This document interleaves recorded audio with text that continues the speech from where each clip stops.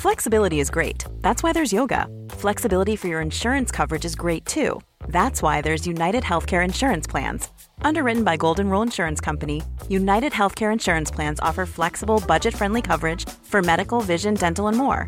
One of these plans may be right for you if you're, say, between jobs, coming off your parents' plan, turning a side hustle into a full hustle, or even missed open enrollment.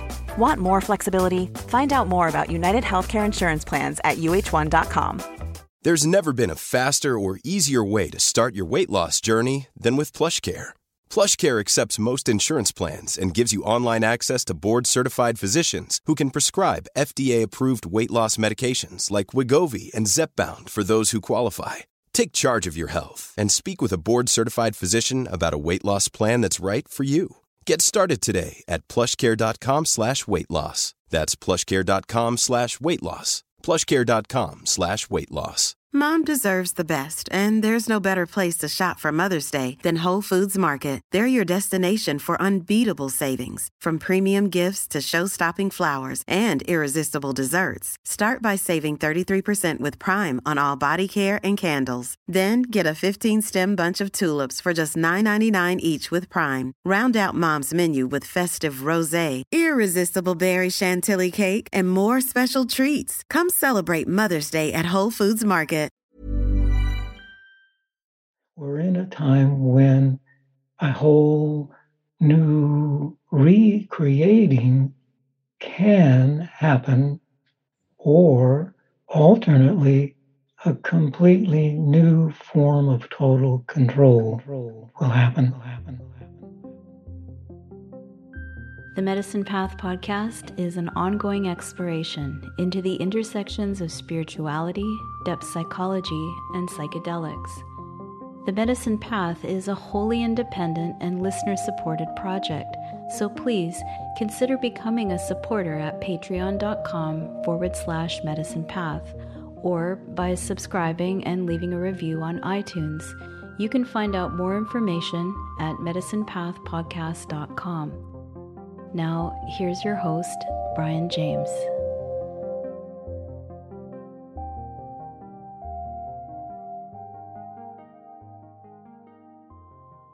Welcome to the Medicine Path podcast. I'm your host, as always, Brian James. Well, friends, this episode is a really special one for a couple of reasons at least. One of which is that it marks the 4th anniversary since the first podcast I recorded with one of the Gundecha brothers, an Indian singing guru that I was spending time with for a week and learning from back when we lived in Montreal for a couple of years. Now we're back on the West Coast, which feels like being back home. And since that time, I've recorded at least 88 podcasts. There have been a little extras here and there, but this is officially podcast episode 88. So the podcast hasn't been released as frequently as some other podcasts. And that has a lot to do with just me following my curiosity and going with the flow and only doing podcasts when I feel inspired, and particularly with people who inspire me. Another reason why this podcast is really special is because of the guest. If you're a fan of Thomas More or James Hillman's work, then you're going to really love this conversation with Robert Sardello, who has been a colleague and friend of those two, and kind of came up in the same circles, but I think has a really unique and distinct approach. Robert wasn't someone that I had heard of until fairly recently. Thomas More, who I'm in a study group with, pointed me toward Robert's work, and as soon as I started diving into it, I found somebody who's definite spiritual elder. Robert has developed an approach to psychology that he calls integral spiritual psychology, and it has a really great emphasis on heart awareness and our relationship with the earth and the cosmos that deeply resonates with me. And this conversation with him is pure magic. And you'll hear that. At a certain point, we kind of come out of the reverie that we've been in together and just recognize what's been happening between us and through us. It's really remarkable. So Robert is perhaps not as well known as his colleagues Thomas More and James Hillman, but I think has in his own way been as influential in certain circles. So let me read his bio, which I got and revised from the James Hillman Symposium website, where he's been a presenter a number of times. Robert Sardello, PhD, is co-founder and co-director of the School of Spiritual Psychology, which began in 1992.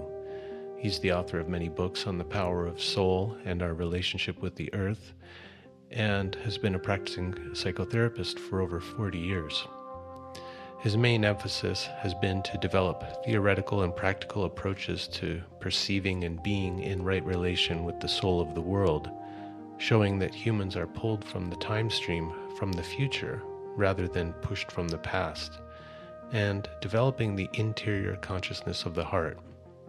He has created new yet very practical cultural visions in areas such as the meaning of books, the essence of service, the virtues, money, business, giving, healing, religion, living through the heart, and how to be in right relationship with and in the earth. And in our conversation, Robert and I touch on a number of these topics, but particularly on heart awareness, relationship with soul and the earth and the soul of the world. But we go deep into some other areas that I haven't really touched on too much in the course of the podcast. We talk about the nature of evil, and Robert talks about the at least 4 types of evil, I think derived from the work of Rudolf Steiner. And, well, I don't know what else to say. I should just be quiet and let you listen. But I'd recommend really listening to the podcast in a way where you can give it your attention. So when you're relaxed, lying or sitting somewhere comfortable, maybe somewhere in nature where you can just gaze at the trees or clouds or water as you listen to this conversation. And toward the end of the conversation, I asked Robert to lead us in a meditation into heart awareness. And so that will require your presence. And I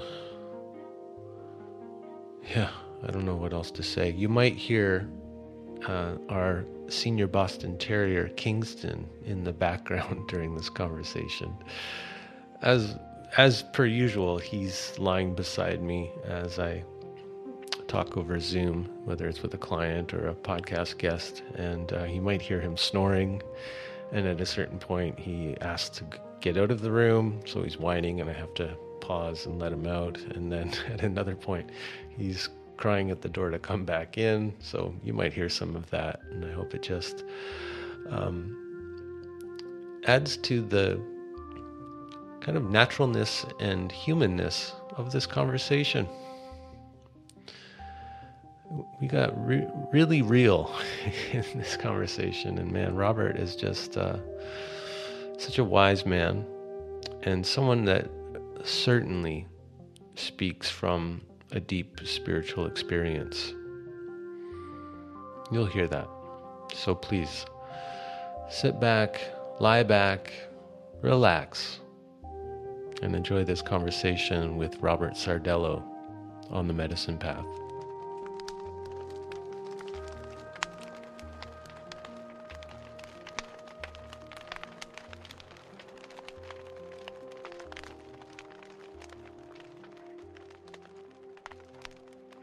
Okay, I'm here with Robert Sardello. And Robert, I really want to thank you for taking the time to meet with me and to record this conversation for our listeners. I'm very, very pleased to meet you and looking forward to our conversation after listening to a number of past conversations. Poses a great challenge. Well, I like to really just kind of go with the flow. And I have to confess, I'm always a bit unsure of how to get the ball rolling with these conversations, especially with someone like yourself who's had such a long and rich career and whose work I'm actually just starting to explore and get into. And like I mentioned in email, it was Thomas More who kind of turned me toward your work. And when I found your book, Heartfulness, I knew that this was a guy I have to explore more deeply because I had a profound heart awakening about 12 or 13 years ago during my midlife wake-up call. It was like a reawakening to my heart and soul. And I've been kind of on this journey ever since to explore the mystery of the heart and to try to understand, maybe isn't the right word, but exploring why or how it's been so transformational to me. And it's a very difficult thing to talk about. And the closest I've ever found is in the poetry of Rumi and maybe someone like John Keats.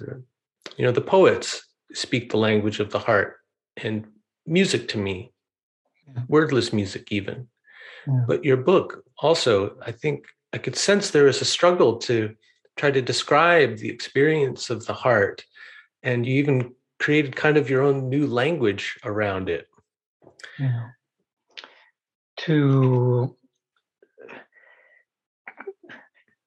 difference between conceptual thinking and the realm of feeling, not emotion at all, but feeling, which is the realm of the heart, because that's really two different time streams. Conceptual thinking is really concerned ultimately with truth, searching for truth, and that comes in a lineage from the past. What somebody else wrote, somebody else said, I'm taking it up in this way. So that's a time stream from the past. But feeling, which is what the very word means, feeling is touch. It's knowing as if you're intimately in touch with the actuality rather than the distance of conceptualizing. But that has to do with the time stream from the future. There's a time stream of the not yet that is arriving, but you can't know it because it hasn't been here before. But the heart can feel it. The heart can feel the presence of the emerging. And I got interested in that because of psychology is so concerned with the past, which always seems strange to me, of people coming into a session of therapy and they want to be different. And we start saying, well, tell me all about your past. Yeah. And so the moment that's done, it's kind of stuck. It's going to be that. And rather than what pushes you around from the past, what is pulling you from the future? Let's be so much more interested in people's becoming rather than what they bring that kind of holds that back. So that's one and then the way of hearing that has to be through the heart. Can't be just conceptual hearing, because then it'll be somebody talking about themselves rather than from within their very being. And we're together in an acoustical space that reconfigures itself as it's doing right now. I mean, the particular words are not first, it's the acoustical space that then momentarily configures into these words, then dissolves. And we're in this non-dual realm in the heart. Mm. And yet in that space, there's still an impression of what just happened, maybe, or even associations to the past. Like your words, they land, they make an impression and then provoke often a response from the listener or me. Yeah, that's the question of how to stay in the heart. And maybe we can get to that. I don't know if this will be helpful, because I do want to try to say something about it, because psychology is the problem, and that has to be addressed. Psyche is not the problem. Psychology is the problem, in the sense that, the word psychology that came about in the 1600s, 1669 or so, and it was a word invented by a man named Melanchthon, who was an associate, a friend of Martin Luther. So when Martin Luther broke from the church, in a way, that opened up the soul in a new way. But what Melanchthon did is he named that opening up. He says that we'll call psychology. So but that removed psyche from the world, and it made this special place that we now think of as a certain kind of interiority. And it removed soul from the world. And it replaced, and Melanchthon was also he was really the first economist. So the soul of the world is replaced by money. And so that I think that the real work of psychology is returning soul to the world. That I don't think of myself so much as a psychologist as much as a practitioner of the soul of the world. Is it possible for the world to lose its soul? Like, is it up to us to give soul back to the world? It is now. It's been, over millennia, many, all of the larger spiritual realms, that includes soul, they're being handed over to us gradually, but you have to think really, really long. And, like that, like now, the church is nearly gone. So that's a kind of final handing over. We have to do that ourselves now. And it's a real difficult, because it can be lost. Right now, the world, as you know, is at a very, very crucial initiation moment where everything is crumbling, everything, partly because it is old and corrupted, completely corrupted. But it's also just there's this opening that is happening. And the question is, how is that going to be filled? It's not going to remain a void. And there are really, really strong forces trying to take advantage of that, develop primarily technologies for the complete control of the human being, which once we see that happening, the awakening of the inner life and the heart, that is the creative realm of the human being, becomes the absolute necessary way of meeting this other danger of humans being completely controlled. I think you feel that that's where we are, and that's where what I try to do is situated in that location. So psychology having something to do with objectifying the soul in order to study it from a kind of empirical distance? Either objectifying it, which is reducing it down to mind or something, or going the other way and entering it in such a way that it is disembodied. Right, some supernatural element. Either supernatural or conceiving of the soul as not embodied. Mm-hmm. I mean, that's the work, at least as I feel his work, is how to be a soul presence that is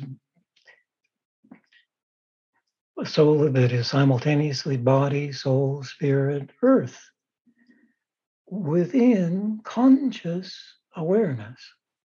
That's when I speak of the soul of the world, that's what I mean, partly. Partly the other part is that is done, that can be done. That can be met from the place of the heart, which takes us into total non-dualism. And because from the heart, when we're within the heart, others and the world are not, they're not separate realms. It's not all mushed together either. It's a complex unity. And then how to meet that and become, well, it's this kind of work then has to do more with developing a different way of living, rather than I live my life in the world and then I have also as one of those world concerns, my concern happens to be psychology. It's not, this is different than that. It really is seeing that we're in a time when a whole new recreating can happen, or alternately, a completely new form of total control will happen. Mm-hmm.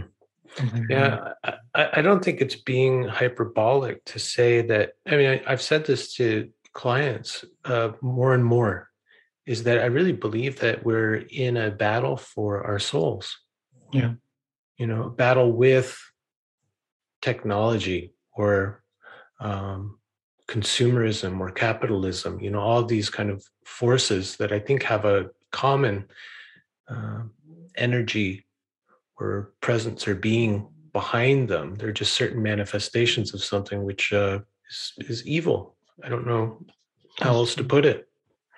Yeah, but evil's a necessity. It's not a evil. Well, it gives us something to wake up to and to then start to fight for, right? Well, it's also the only way that new capacities can come about by, it's not so much fighting in the sense of we've got to, somehow destroy it. Mm-hmm. But always being awakening more and more so that we don't unconsciously get taken over as much of the world is. I mean, meaning that it is now, it's unbelievably a materialistic world. And that didn't, I mean, that happened all quite unconsciously. An invasion by greed and, and possession and all of that kind of. Yeah. There's something else kind of emerging too. It's almost like, I've never thought of it this way, but it just came up as you were talking. that seems like we're entering into maybe something like a post-materialist world where everything is becoming virtual. There's a real boom now of what are called NFTs. They're digital pieces of art that people are making enormous amounts of money off of, something that's completely intangible and ephemeral. And I mean, so many of our interactions now are happening in this flatland of Zoom and watching YouTube videos. No, that's the other. It's all accompanies this technology, and then this one's the worst, the most difficult, because we're becoming disembodied. Mm-hmm. And really to think about what that means, what it means. For example, here we are, we're doing it, we're having to, it has to be met, but here we are on the screen and recording, and this will be, once it's recorded, it's not going to go away. I don't know where it goes, but I don't think they ever just erase them. It doesn't go away. But I'm going to go away. I will go away shortly, probably. Then what happens when I'm not here, but all those images and screen and that is now has no connection whatsoever with a living being. Mm-hmm. They can be that is a ripe place for the invasion of certain kinds of not so helpful forces. Yeah, you hesitate to use the word evil. Yeah, just because first that there's at least 4 kinds of evil, and like Lucifer, who is also the light, and Luciferic evil is living in fantasy. Means that no one always live in a kind of fantasy, but that's redeemed by the making of beauty. Beauty redeems the Luciferic. The kind of evil that we're talking about, particularly of technology and in control, is called the Ahrimanic evil. Ahriman. Right. This comes from Rudolf Steiner? From Steiner's work, yeah. And it's the kind of evil that works through knowledge, through conceptual trickery, like technology and what technology can do and so on. But that has to equally be met. But it's met through fullness of knowledge rather than, narrow. Right. So a knowledge that includes natural processes.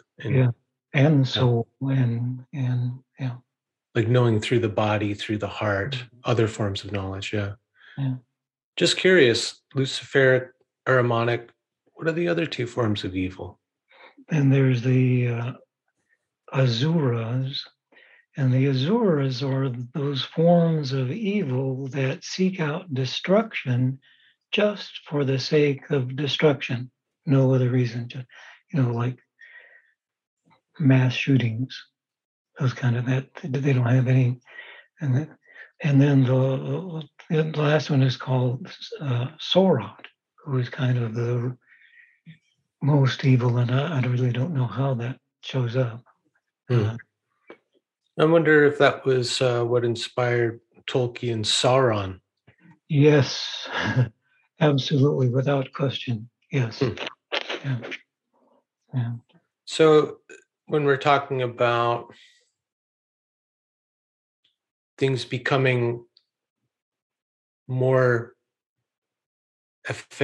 ephemeric, virtual, intangible, is that more of the Luciferic kind of force at work there to get us completely caught up in this not so real world? All of these modes of evil work together.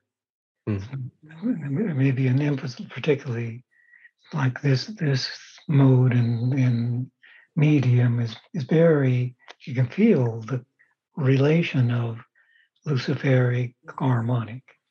Yeah, definitely. There's all of this, what we're doing, is all caught up in the economy and attainment of material wealth and things like that. Yeah. Yeah.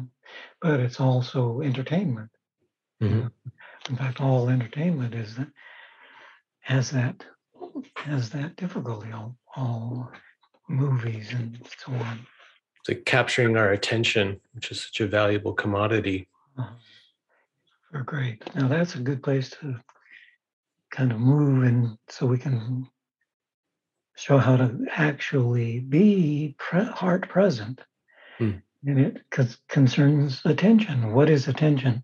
First, it's not the same as paying attention. If I say pay attention, I remain here. If I say pay attention to your big toe, well, it's as if I'm over here and your big toe's over there, and I notice it over there. That's paying attention. Being attention is if I place my attention at the place of the big toe, rather than stay here, if I place my attention there, then perception and sensing opens up in that moment as a kind of a big toe world. We see as if in the place of the big toe. Yeah. But that's the gift. Is that attention is really another word for our individual spirit. So it can go anywhere. Mm-hmm. It can be anywhere, and so we can ask it to be in the heart, for example, or we can develop a process utilizing attention in this manner that will take us literally into the realm of the heart. And that's different than, again, speaking about heart, or, he's a heartful person, those kinds of, this is more. Yeah. First of all, I love that distinction between the paying attention and the being attention. Paying attention sounds to me like I kind of expect something in return too. Like I pay attention to my big toe. What's my big toe going to give me? It's going to tell me something about big toes, or That's right. And then right. Being in toe space, it's more, it feels like a move maybe from taking in kind of external information through my eyes and processing it through my brain with all its associations and judgments about, oh, I really need to give my toe some aesthetic love and all that, to being inside the toe, and it's more of a felt sense that is impossible to kind of speak about or conceptualize, because I don't know, you'd have to learn toe language or something. Yeah, or you have to do the phenomenology of toe awareness. And, right. And you're right, there is no gain from it. And that'll become even stronger with the heartfulness, with being heart aware. There's no gain because that concerns love. And we don't gain anything from love. But it's often put into getting something from it, which is then using love out of another consciousness. But love itself is about love. Deepening, widening, evermore. It just continues. Then it becomes a way, not something. It's a way of being. Being in love. Being in love. That's exactly.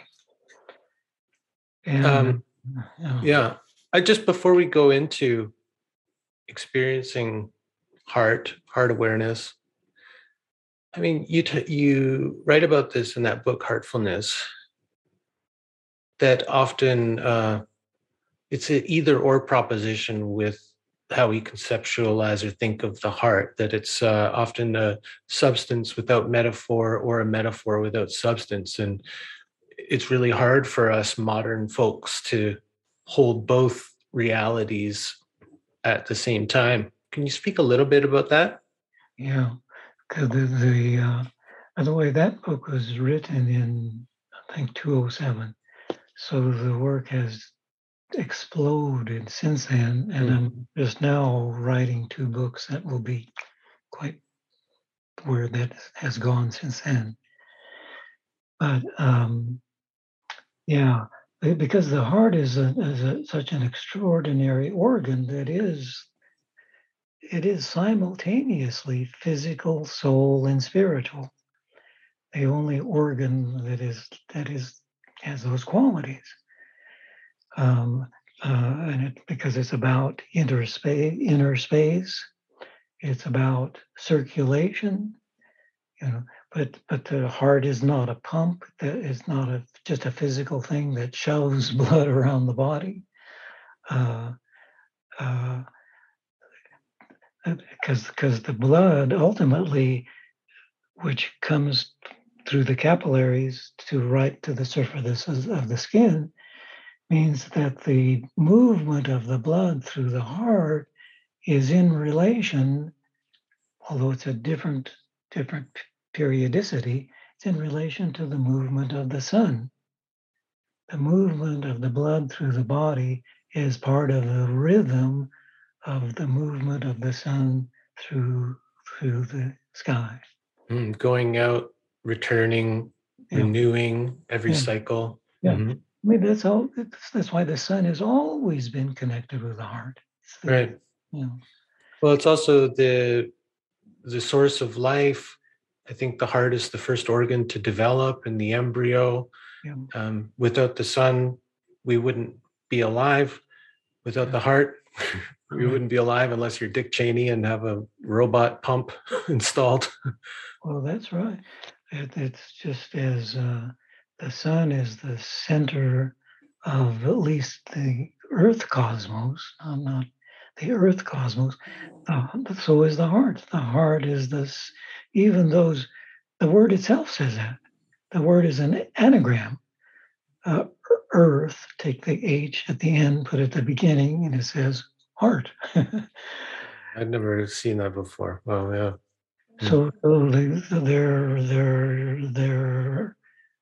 they're in that kind of rhythm together, heart, and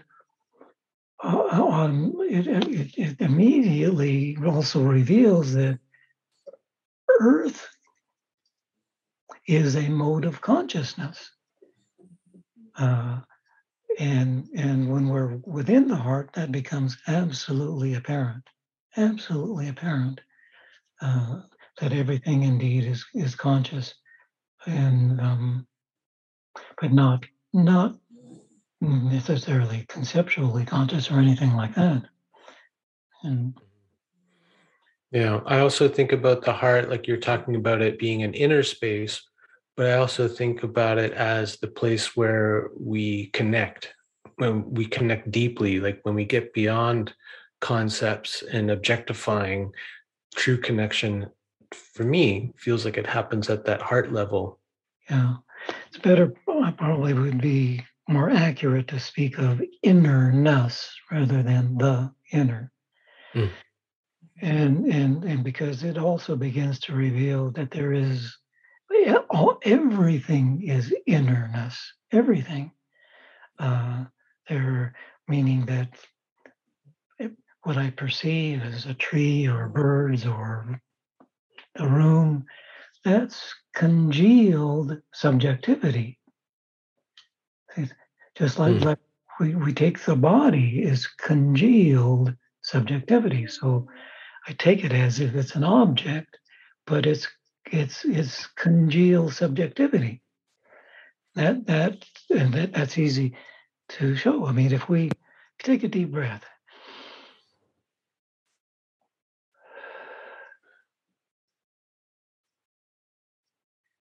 So that's just relaxing.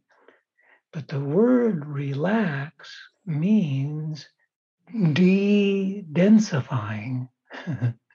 De-densifying. So when we take a deep breath like that, you feel a tingling at the periphery of the body. De-densifying, like when you take a laxative, it softens, it allows for movement and flow. Well, it's an interesting analogy. Well, wouldn't it be the same root? Yeah, Lax? yeah. Oh, yes. Very good. That's really cool. Yeah, that's right. But then already we begin to notice, our body does not end at where my corporeal being ends. It doesn't stop there. That's the congealing of, that there, this that I feel here, that's also body. It's also body. But that's why I'd prefer this word. This is the process of bodying rather than saying I have a body. The moment I say I have a body, I've congealed it even further with a concept. Mm-hmm. So when you say the body doesn't end here, the surface level of my skin, or maybe the length of my hair would be the most I could imagine it extending. What do you mean by that? Well, just with that little breathing that we did, and you feel the tingling, and if you place attention there, it will be as if there is a field here, or a field is opening a light, a kind of a radiance that is there, and I don't have with my eyes and with my. It's more immediately sensed even. I can't see it particularly. But I don't know where that ends. Mm-hmm. Well, I don't want it, but that's not body. Right, not a dense body in terms of the way we think about body. Yeah.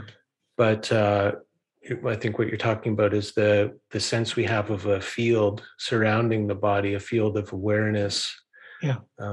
Yeah. And where does it end? Yeah, it's hard to, like some yogic texts say it ends 6 inches from the surface of the skin. But why? How so precise? Maybe they could see it. I don't know. I don't know. And then plus, this is Hillmanian. It's really Jim. That really alerted us to this. That soul is not in us; we are in soul. Yeah, I quoted that recently. Now, could you explain that for Jim, who's not here, but who is an old friend of yours, I think? Yeah. Well, it's just that it's not something inside us, and beyond this felt sense of the bodying, there is then another encompassing field that is soul. And our experiences from the past, and even the deep past and the archetypal past, they are really within that realm. Jung called it fantasy, but he didn't mean fantasy at all. He meant imagination, but he meant it even more than that.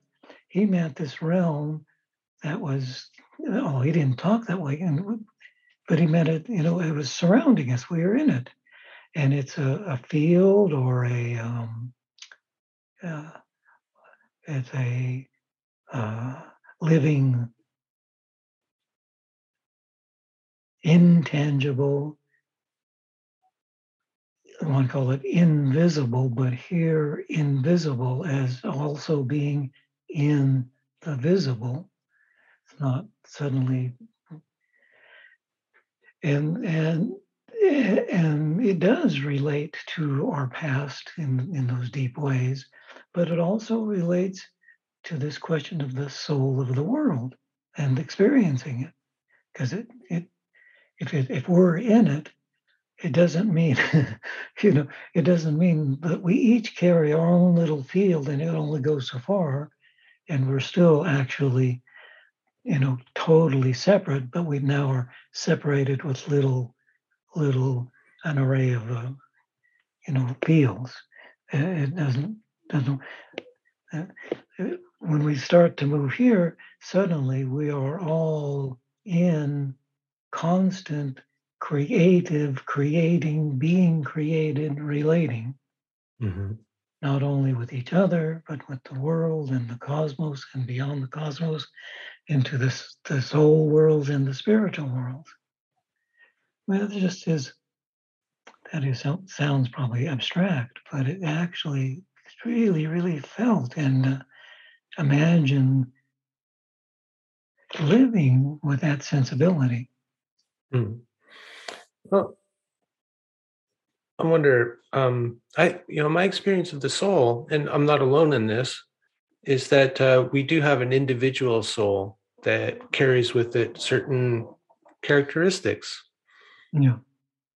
So how could we all be of the same soul and still have that sense that, is that a construct of the ego that wants to have an individual soul that's unique? There is true individuality, but that's really the spirit coming through the soul, radiating completely through the soul, through the etheric, even into the physical. And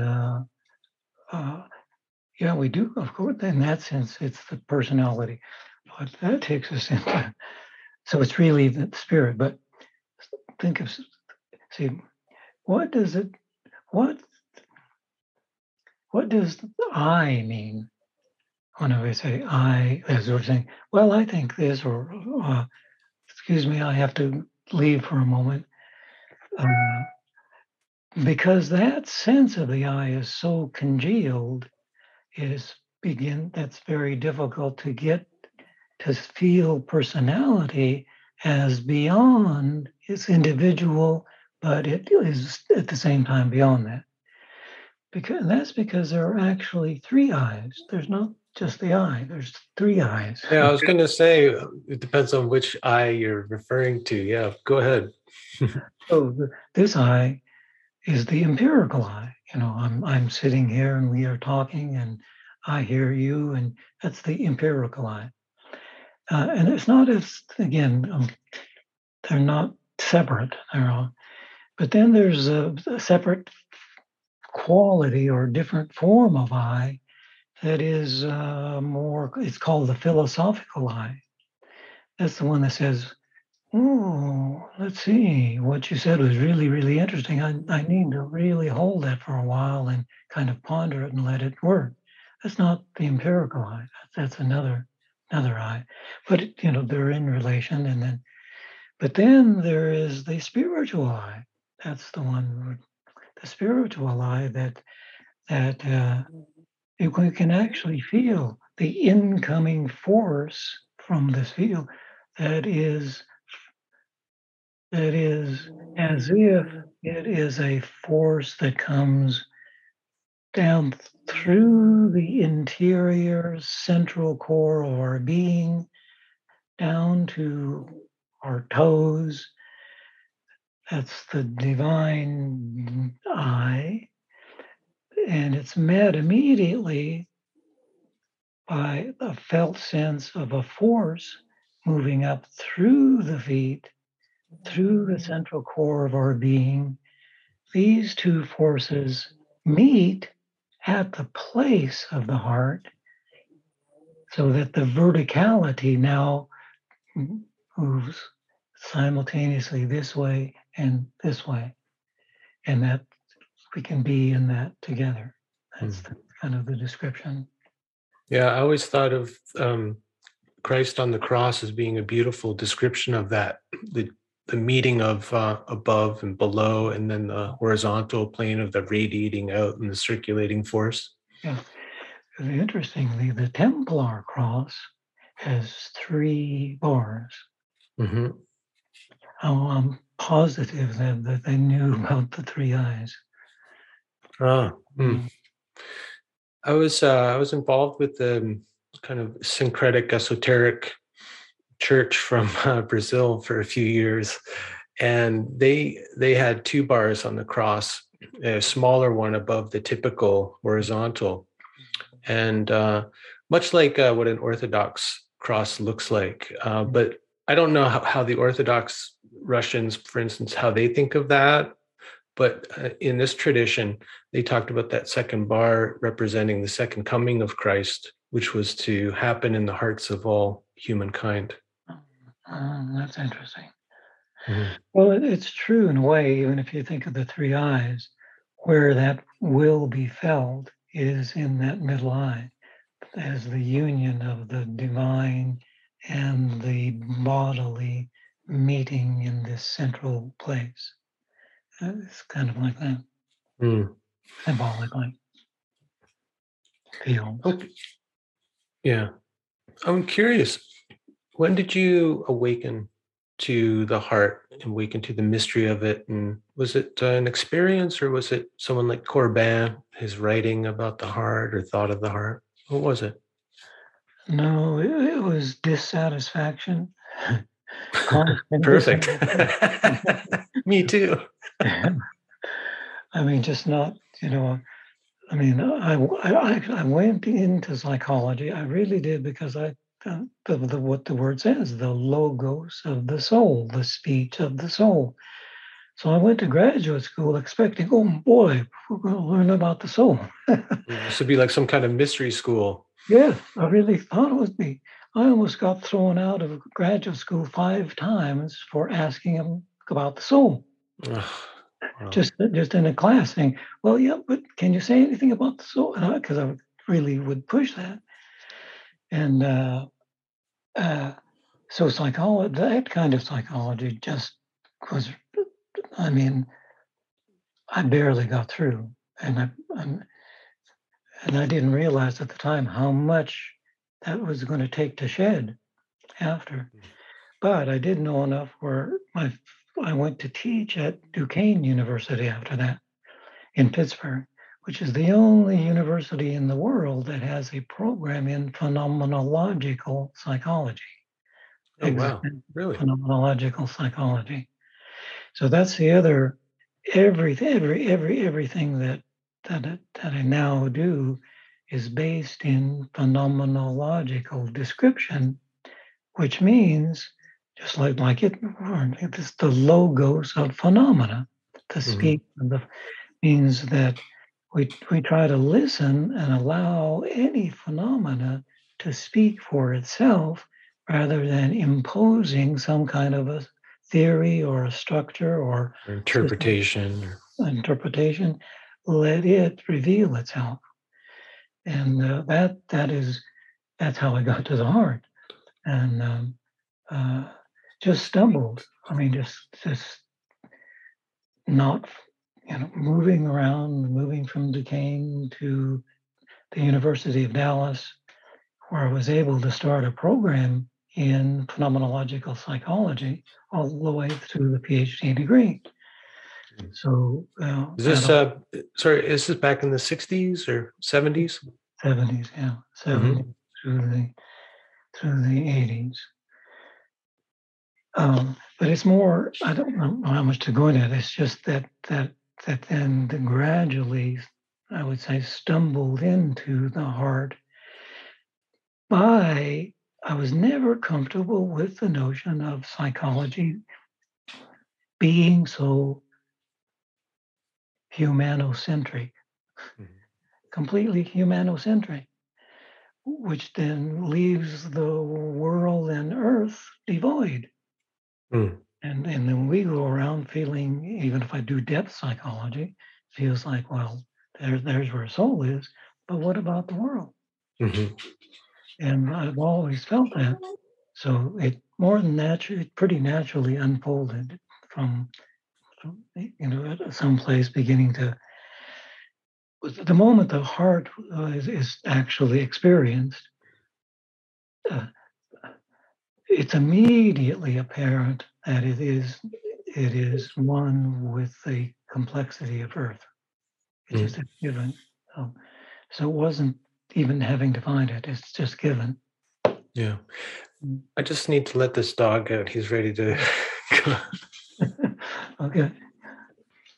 Good. Thank you. Give me a moment to what comes is again about this conceptual and feeling realm, and particularly in trying to convey that in writing, because it does then turn out to be an intertwining of concept and feeling.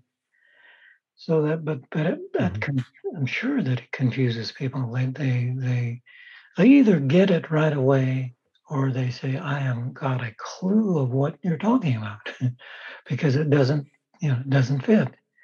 And it's so challenging. Yeah. Sorry, just to jump in there, but it's in engaging in the mystery, the wondering about the heart, feeling how transformative it's been in my life, and trying to help people awaken to that. Like for me, it was like, I wasn't looking for it. It was like an act of grace or something. It happened. It's happening. Can you say in a little bit how that occurred? Well, I was in my mid-30s and had quite a successful career as a graphic designer in advertising, and found myself at a place of real great suffering and dissatisfaction, and stress and anxiety were just increasing, and sleepless nights and nightmares and panic attacks, and soul was crying out. I can look back and see that now. And so I went searching for help, and found my way into some strange corners of the world, like with this Brazilian church that uses ayahuasca as a sacrament. And I didn't know much about it when I got into it, but the first ceremony that we had, I experienced a profound death and rebirth, and I felt like I had come, the way I describe it is coming home to my heart. And I remember walking out and looking up to the night sky and just kind of being in love with the world again, like I was when I was a little kid. And it's been a constant source of renewal ever since. And so always kind of seeking, like, who else is talking about this? Like, who gets this? Help me understand this, because I didn't hear about it in religion class or in Sunday school. I didn't read about it in psychology, which was mostly seemed how to change your behavior or to understand your past and how it's affected you. But where was the heart? Where was the soul? And I mean, this is the course of study I've been on for the past 12 years or so, In your description, I'm pretty sure this always happens, that it requires, the awakening requires going through some kind of death. Either, and I don't mean literally, but it can be literal, it is a death experience, but some kind of something you're completely removed from what you were, as you described. That is almost it because heart cannot be added on to the way we already are. I have all this and I want heart too. You can't. It's a complete revolution. That's interesting. I've never heard that before, actually. But that's what happened. I mean, I had an experience where, from mind's perspective, ego perspective, I lost consciousness. Although I don't think I lost consciousness. I think just the ego got kicked out of the room for a while. And when I woke, I mean, it was like a rebirth and a homecoming. And I looked at the group and they're welcoming me back in, and I felt like I belonged to somewhere for the first time and maybe forever. It was remarkable, but yeah. I'm wondering certainly how you retained that and developed it and continued it, because many people do that. They do have that revelatory experience, but then get caught up again into the usual collective consciousness. Well, I upturned my life. I mean, I quit my Mm. successful, high-paying job within a month. We sold our house in Toronto and we moved out to the West Coast to where I'd always kind of felt at home in the nature here. And, it's been a financial struggle ever since, but I've never felt more satisfied, more alive, more kind of in wonder, more in love with life. Maybe not so much in love with the way the world's gone.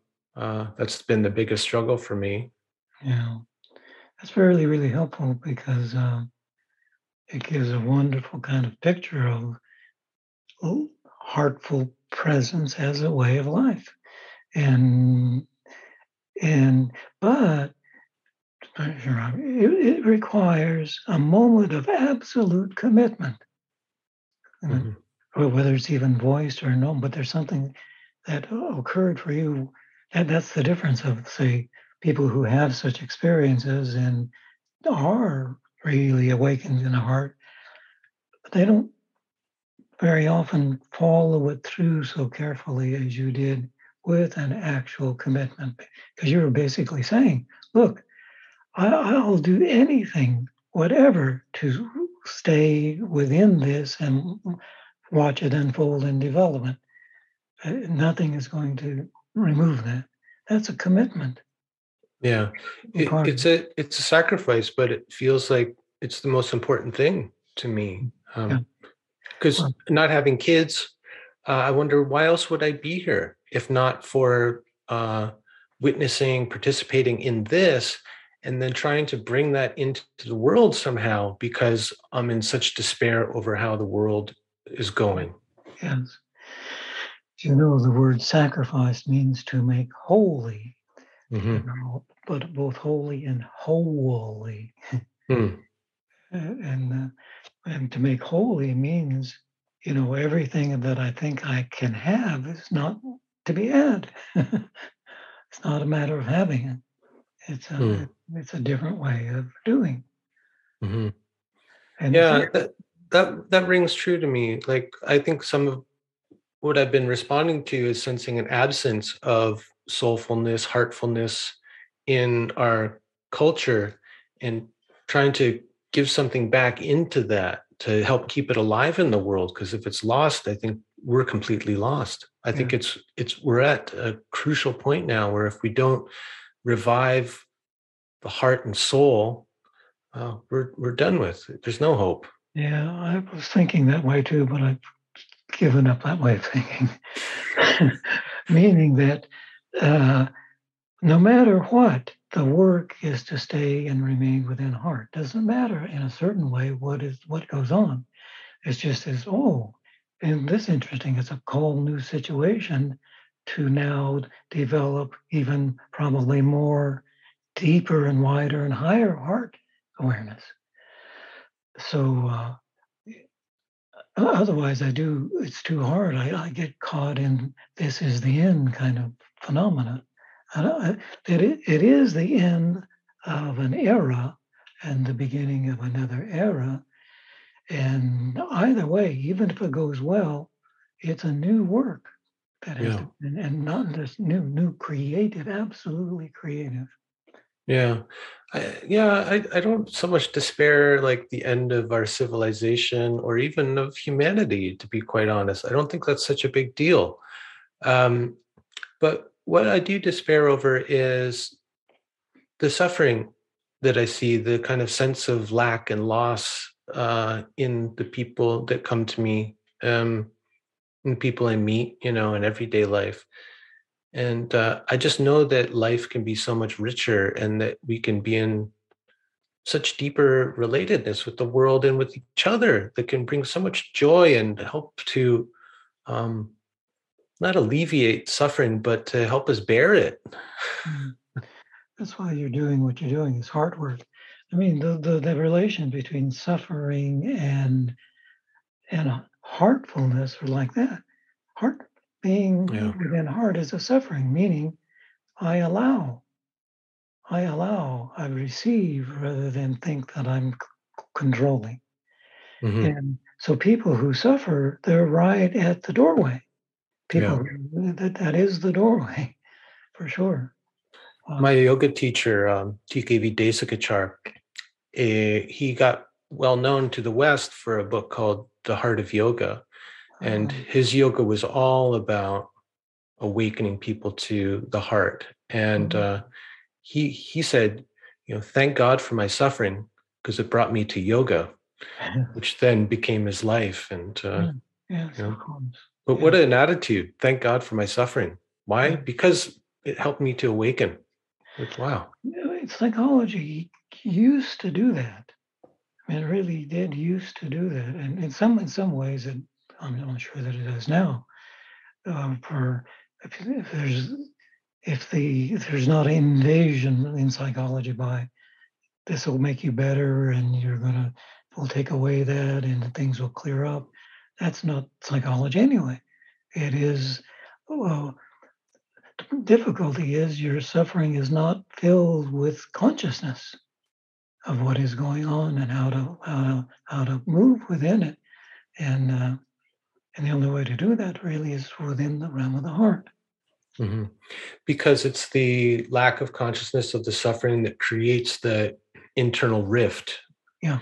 Because suffering's happening, and we're trying to do everything we can to not experience it, and it's actually the rift that is creating the problems, maybe more so than the suffering itself. Oh yeah, and you'll always, I'm sure you've noticed this, every time you're about to make some kind of a inner move, not knowing it at all, but things will get worse. Your life will get worse. It'll not be good.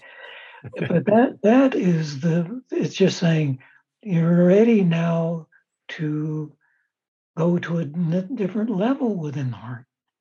And once that happens, that particular way of just being caught in suffering is dissolved. That was, by the way, in a way, again, you already know I don't believe in psychology per se. I'm getting the sense of that. You sound very much like Hillman in that respect. I also don't believe in therapy in the usual sense. Because once those times of suffering can be seen as this is where there is the moment of developing a new deepening heart capacities.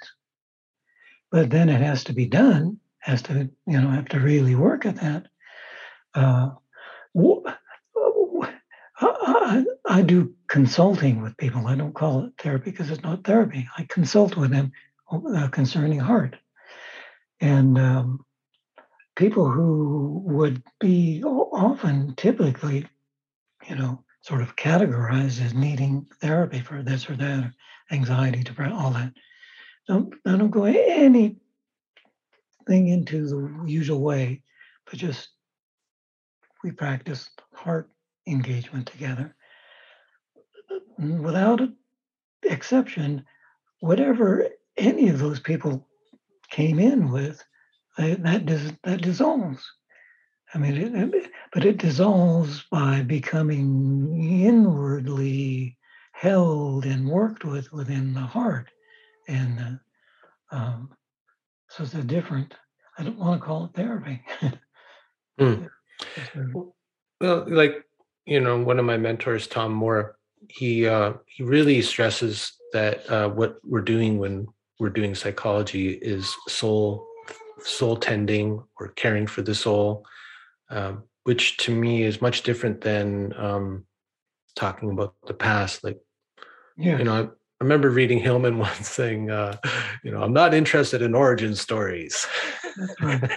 There are those people, Hillman and Moore, and they're doing something quite different too. That's true. Yeah. Yeah, I'm just sending my wife a message because the dog that I just let out is now crying to come back in the room. So, well, that's very interesting to me because that's been, I think, I've been counseling people for 5 or 6 years. It kind of grew out of the yoga teaching that I was doing because I was teaching people individually, helping them to develop a personal practice, and often they would bring problems that they're experiencing in their life to our sessions, and we end up talking more than we ended up practicing yoga. And so I wanted to meet people where they were and what they were bringing to the sessions. And so I started to study more and get some trainings and try to find an approach that felt resonant with the approach to yoga that I'd been taught, which was very much this heart-centeredness and not so prescriptive or not about attainment or anything like that, but really bringing ourselves into heart awareness. Like Desikachar always said, yoga is about relationship. The quality of your relationships reflects the quality of your practice. Well, you're doing love, which is what we are, doing what human beings are here to do. Not just to do, not as if, well, we're this way and then we do that. There is no, our doing is our being. Our doing is our being. That is, the human being is a being of love, here to do love. But then what is love? Love then is, as you mentioned in terms of counseling or therapy, love is undivided attention. Undivided attention. Undivided. Yeah. Well, I guess why I was mentioning that is that I've been somewhat frustrated when people come to me and they're so conditioned to want to talk about the past and want to talk about their childhood and identify the early traumas that are the cause for everything that's not going right in their life now. And my experience of it was getting into the heart. And like you said, all of those things that seemed like problems before, they dissolve. They dissolve, or they're still there, but they don't have that sense of unbearableness. Yeah, like the space of the heart is so vast that all of those instances, those things that happen, seem so small in comparison. And the heart can hold all of it. And it's, you can visit it. You can be caught by one of those memories or past experiences, but you always have the opportunity to release back into the bigness of the heart. I need to kind of go back a bit, and because it was for purposes of finding our way here. But, all those other little things, all those other ways of even doing therapy and what people have to go through and even the problematic solving therapy, that's all right too. I just don't want to include this as within that mode, but I don't want to say that it's not helpful either. It may turn out to be very helpful and make it possible for heartfulness. So I need to kind of go back on what I was. Sure. Yeah, I appreciate that.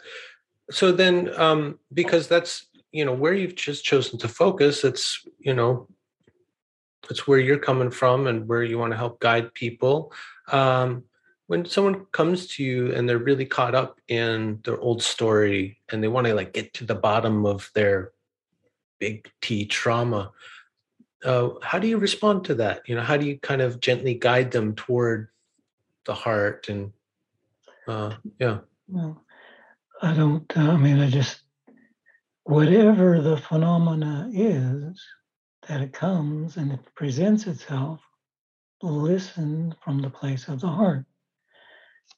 And so gradually that will come, because it's done in undivided attention, their attention becomes undivided. And it's gone. And I don't say that's fast. Sometimes that takes a long, long time. I want to mention, I'm noticing, very interesting our conversation, because I noticed the background very strongly. Not so much the objects, but there are moments in our conversation where you're emerging out of this space that you're in, including the background.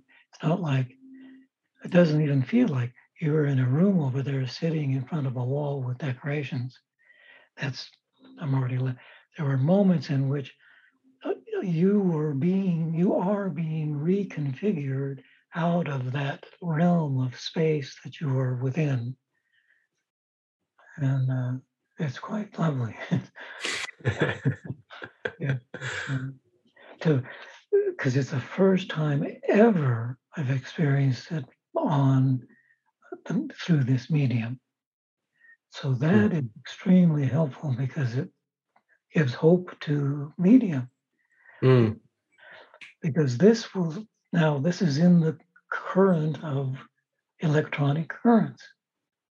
And that's, thank you. I think it's remarkable. Well, yeah, I've had to kind of exclusively meet with people over this medium for the past 2.5 years. And I was always familiar with it because I'd always worked with people who lived abroad. And, so I was one of the first people actually on Zoom. I met one of the founders and he said, "Oh, you got to try out our platform. You think Skype is not so great? Well, we're working on this thing." Right. So, but what I found, and I don't know, I always create a ritual when I open up this screen. I have a little altar here. I light a candle. I burn some incense. I say a little prayer. I have, my reminder of why I'm doing this. I have my heart here on my altar.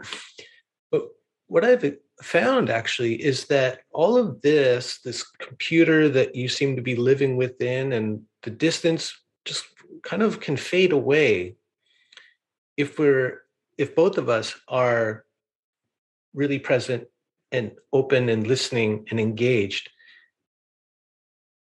Everything else, I just noticed I have a window open with questions on it that I haven't even looked at because I've kind of been in your space, it feels like. Yeah. So everything else kind of blurs out and fades away. And I call that entering medicine space. And I don't know if it's like it for anyone else, but, I find it's possible through this medium somehow. Yeah, it's heart space, definitely. And to experience being within that in this medium is a revelation for sure. Yeah, just like actually being together, even though we're so far apart, Yeah. Thank you for saying how you have the room. It's not just I walk in and sit down at a chair and boom, you really are very aware of making a place where something can happen that has not happened before. That's what I most admire about what you do is how you can do it without it becoming, here it is, another one of these happening again. No, I'm sure that no one you've talked with has any sense that it was like that, because it's not at all. And that's... Well, if it was going to be that, why bother? Like if I was just going to repeat some questions that the publisher sent me, I'm like, why? It's not worth me showing up for this. I'm not adding anything special to the world. I want to be here to explore with people like you. I don't want to just be another platform for you to deliver your monologue that you've delivered 100 times about this particular book or whatever, it's like, well, there's enough of that out there. Yeah. So it takes two to tango, because some people do show up and they've got their script and they're not really here. So thank you for being a part of it. Takes two as one. Yeah. Yeah. I'm recognizing the time, Robert, and you've already been really generous, but I really would love to end with maybe something experiential for people who are listening. Could you offer us like a little guidance into, just tippy-toeing into the heart space or heart awareness? Is that possible? Well, the first little tippy-toe, yes, because you'll notice it right away.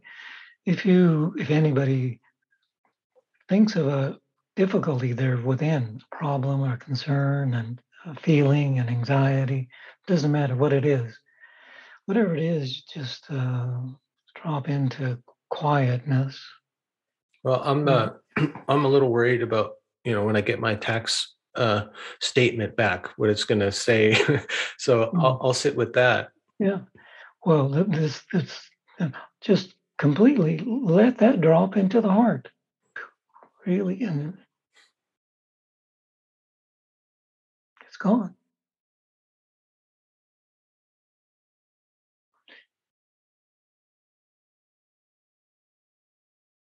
Yeah, it's almost like the worry about it. Well, who knows? It's like sploosh, and like in this present moment, everything's functioning. Here I am. I'm with someone who.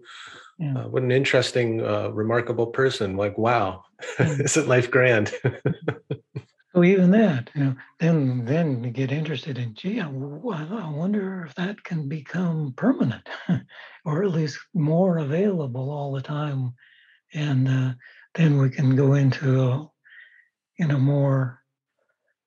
Well, there's one I want to try to describe this little practice, because at one point it'll take you into something astounding, or at least we can talk about it. And that is, start with that deep breath and relaxing, de-densifying the body. And noticing the tingling at the periphery of the body. And then you select a place at the periphery of the body, like your arm, your left arm. And you notice that kind of, it feels like you've been lightly touched. You're being lightly touched. So then you pour your attention, pour your very being into that place. Pour.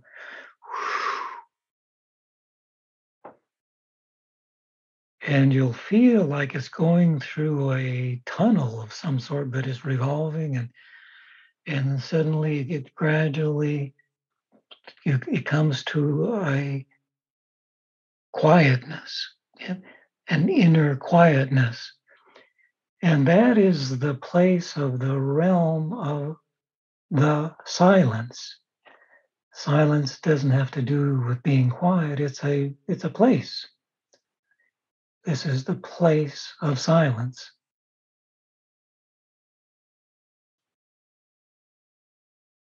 Deep, feels like it's deep, certainly inner deepness, unending. You can't, within silence, you don't know where it is. You don't come to a wall that says, oh, that's the end of silence.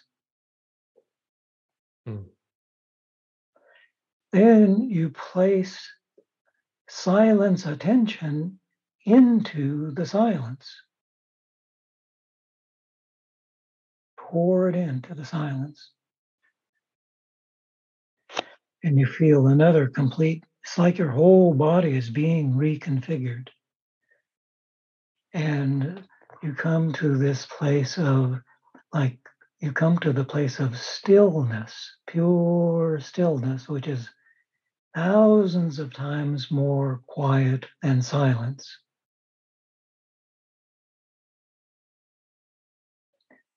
And if we stayed with it, you'll even begin to see within this stillness that it is like a velvety black realm that is not at all flat. As we just stay there, you notice that it's infinite. Sometimes even little points, a lot of little points of light show up in it. But then you can continue placing attention within the silence, and then again into the silence. That goes deeper and deeper and deeper. This is the realm of the spiritual worlds before initiation occurs. That is, with what we're doing, we won't meet likely spiritual presences and beings and like those who have died and angels and other presences of the spiritual worlds. That takes a whole other work. But it says, well, human beings are always in connection with the infinite realms. Now, within this infinite realm, with our lips, either silently or with saying, but it has to be done by also moving the body, the lips, we gesture the word "word."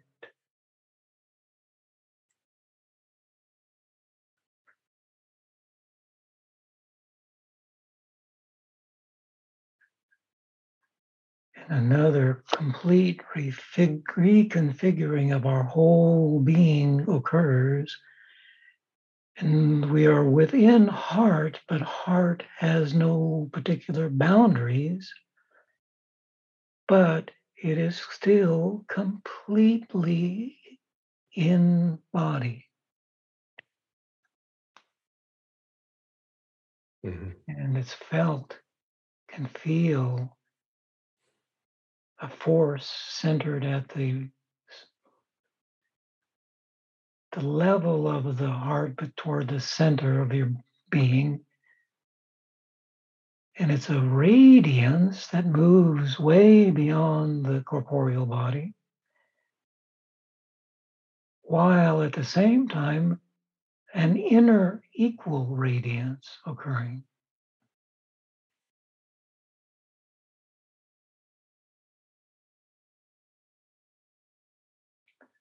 And now we are within heart.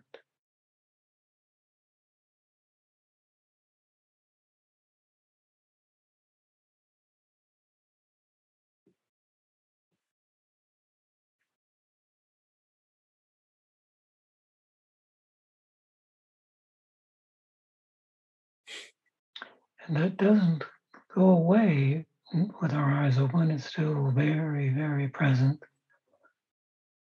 And quite easy to stay there, stay within that place. It can become now a place of living, or although it needs to be renewed, the little practice needs to be renewed, but it is now very present.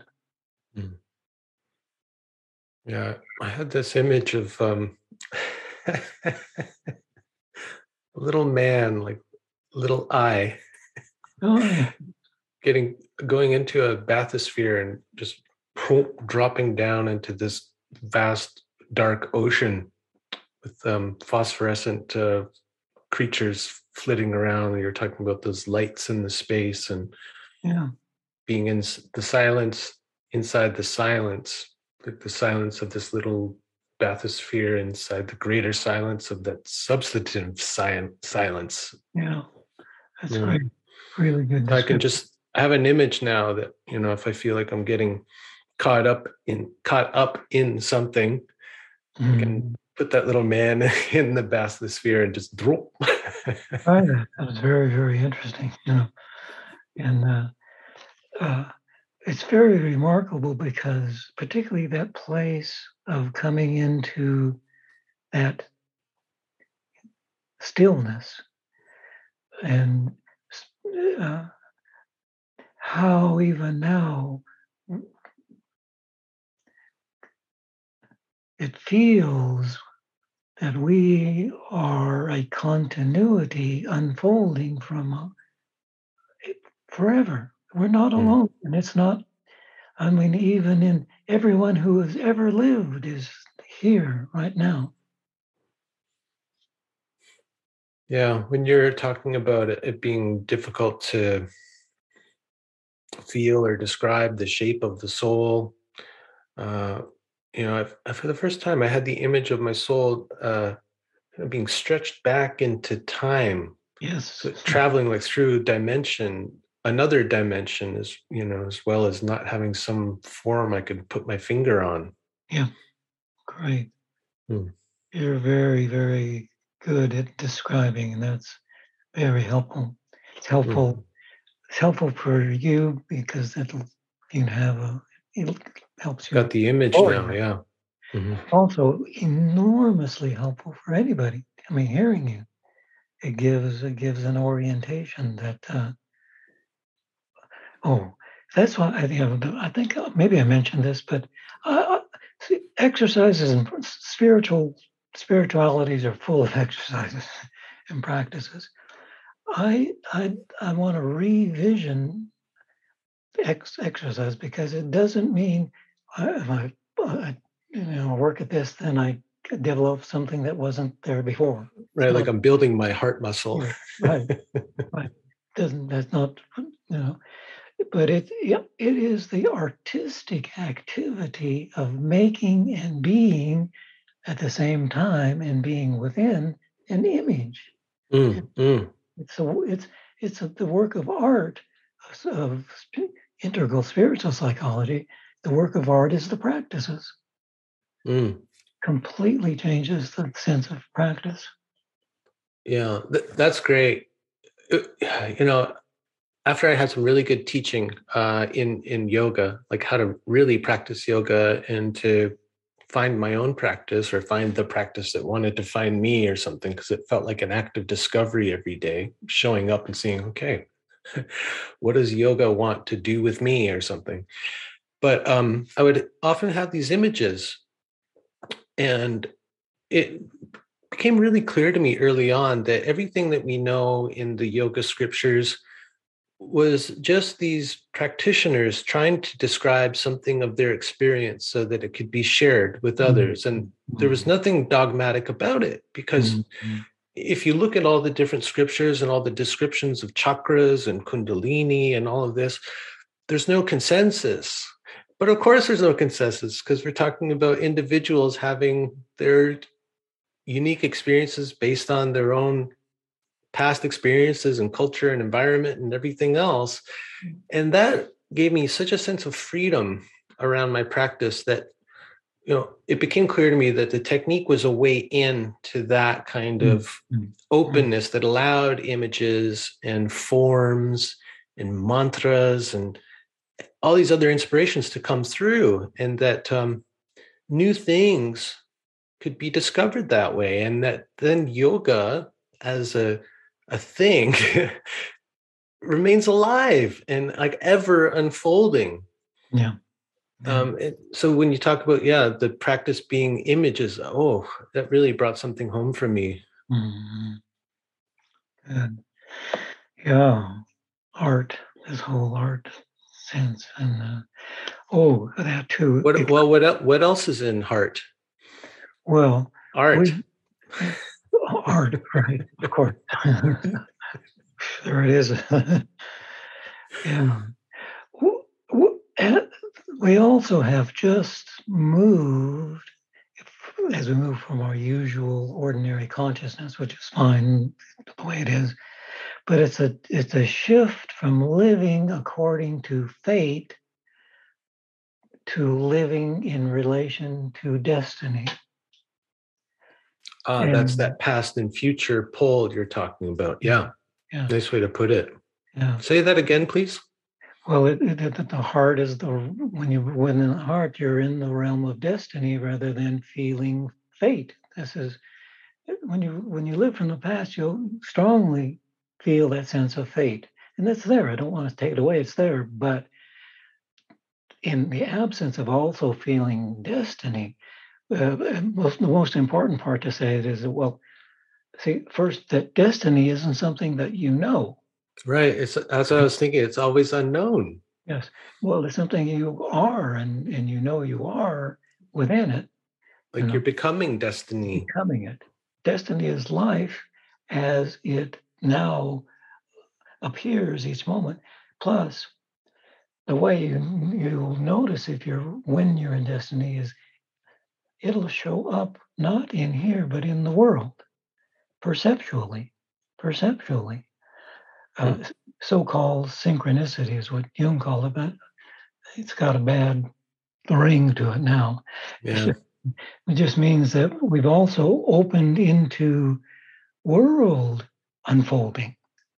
So you'll see something like, you won't recognize it. I mean, like after Jim Hillman died, I was sitting in my office and I felt his presence really strongly. And he said, go outside. And I thought, well, I'm not going to do that. I'm just making that up.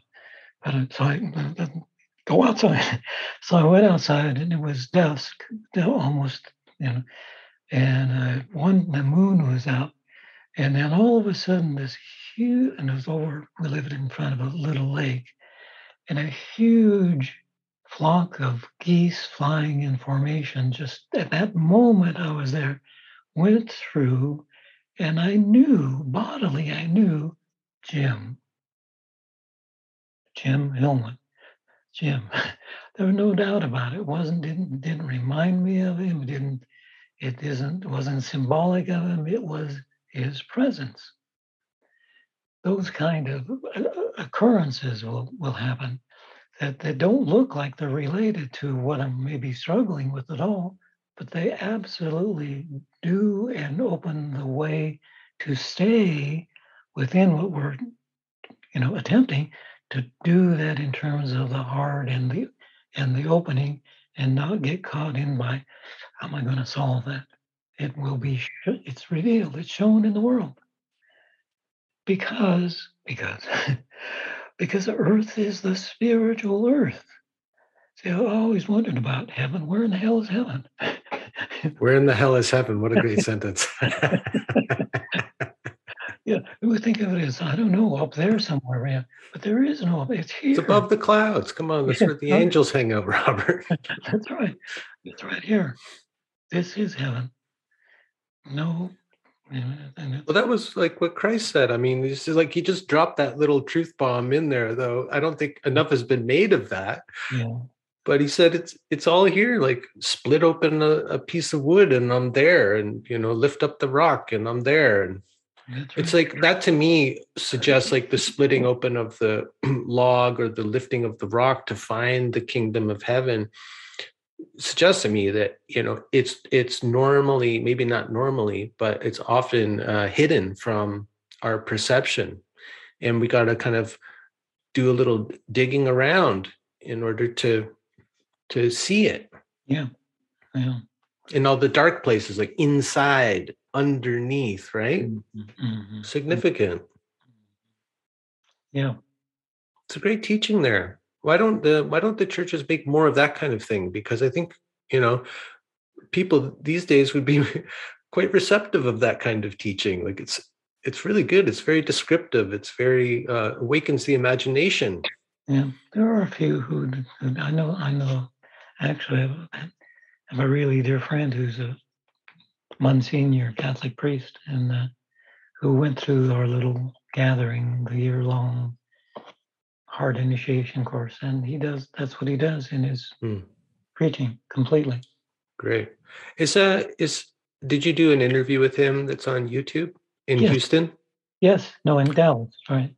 In Dallas. Yeah, okay. I'll post a link to that. I just started watching that this morning, actually, and I'm really intrigued. Yeah, good. Yeah. So if people want more Robert, I'll post a link there. And you started teaching online now. Is that right? You brought your School of Integral Psychology online? I had to during pandemic. There's also 3 other YouTubes, though, that are conversations with Piers Kanuka? Yeah. Those are, and now I have what's called the Heartful Soul Network, and it's by membership, and mainly because it's a place of work, rather than people coming in and out.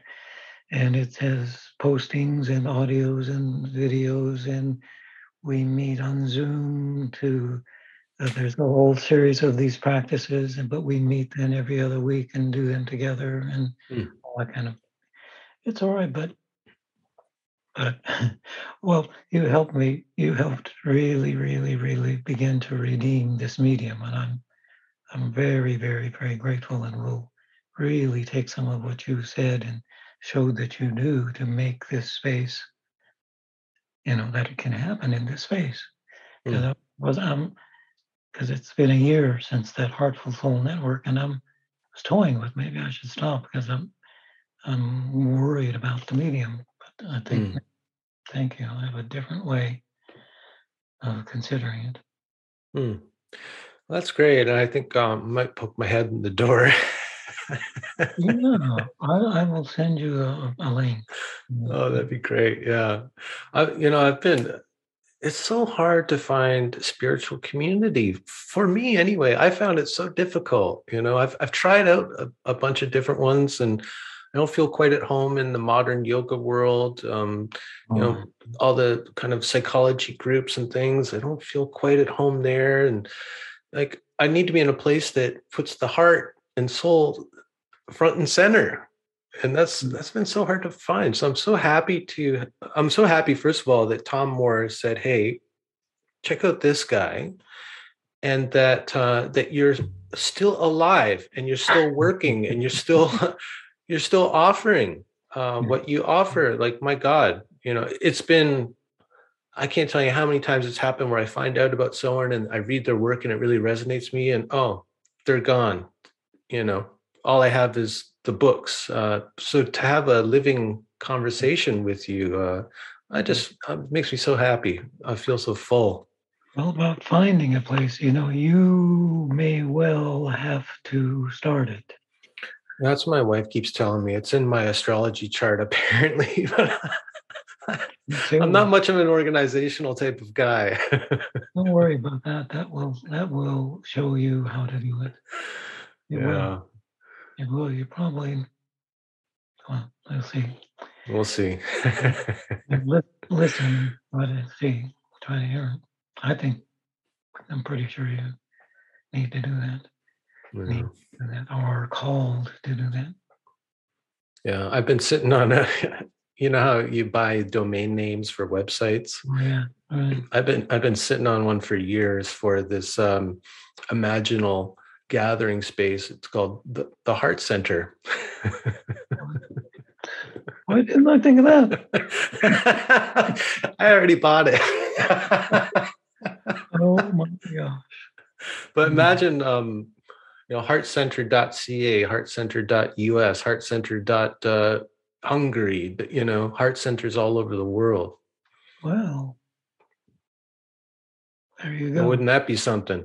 And we have a living elder here who's already created a body of work that could help guide us in this awakening of the world heart. My Lord, maybe we're onto something here, Robert.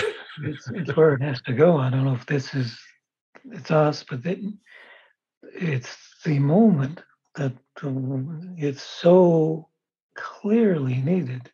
It's do or die. Yeah.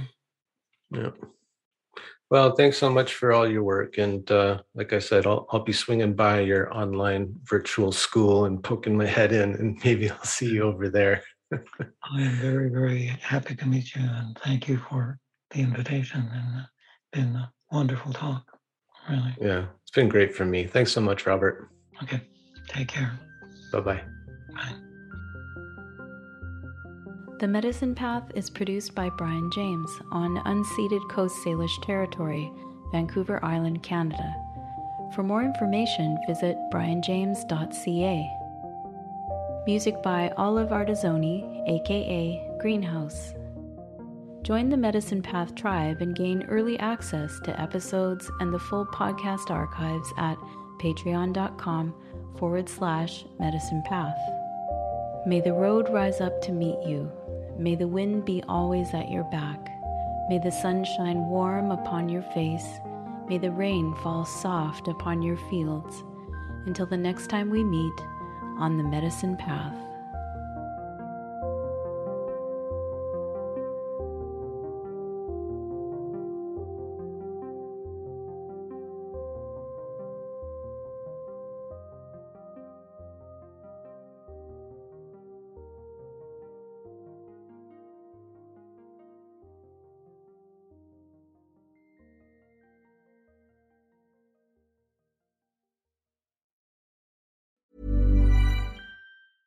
Even when we're on a budget, we still deserve nice things.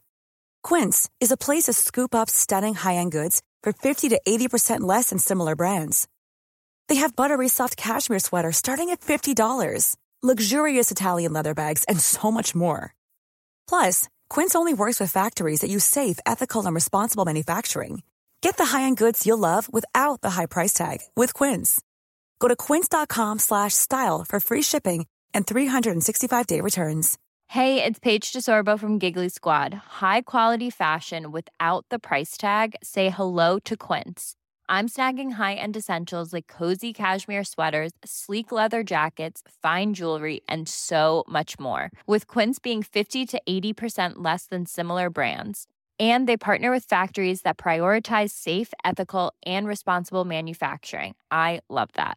Luxury quality within reach. Go to quince.com/style to get free shipping and 365-day returns on your next order. Quince.com/style. Imagine the softest sheets you've ever felt. Now imagine them getting even softer over time. That's what you'll feel with Boll & Branch's organic cotton sheets. In a recent customer survey, 96% replied that Boll & Branch sheets get softer with every wash. Start getting your best night's sleep in these sheets that get softer and softer for years to come. Try their sheets with a 30-night guarantee. Plus, get 15% off your first order at bollandbranch.com. Code BUTTERY. Exclusions apply. See site for details.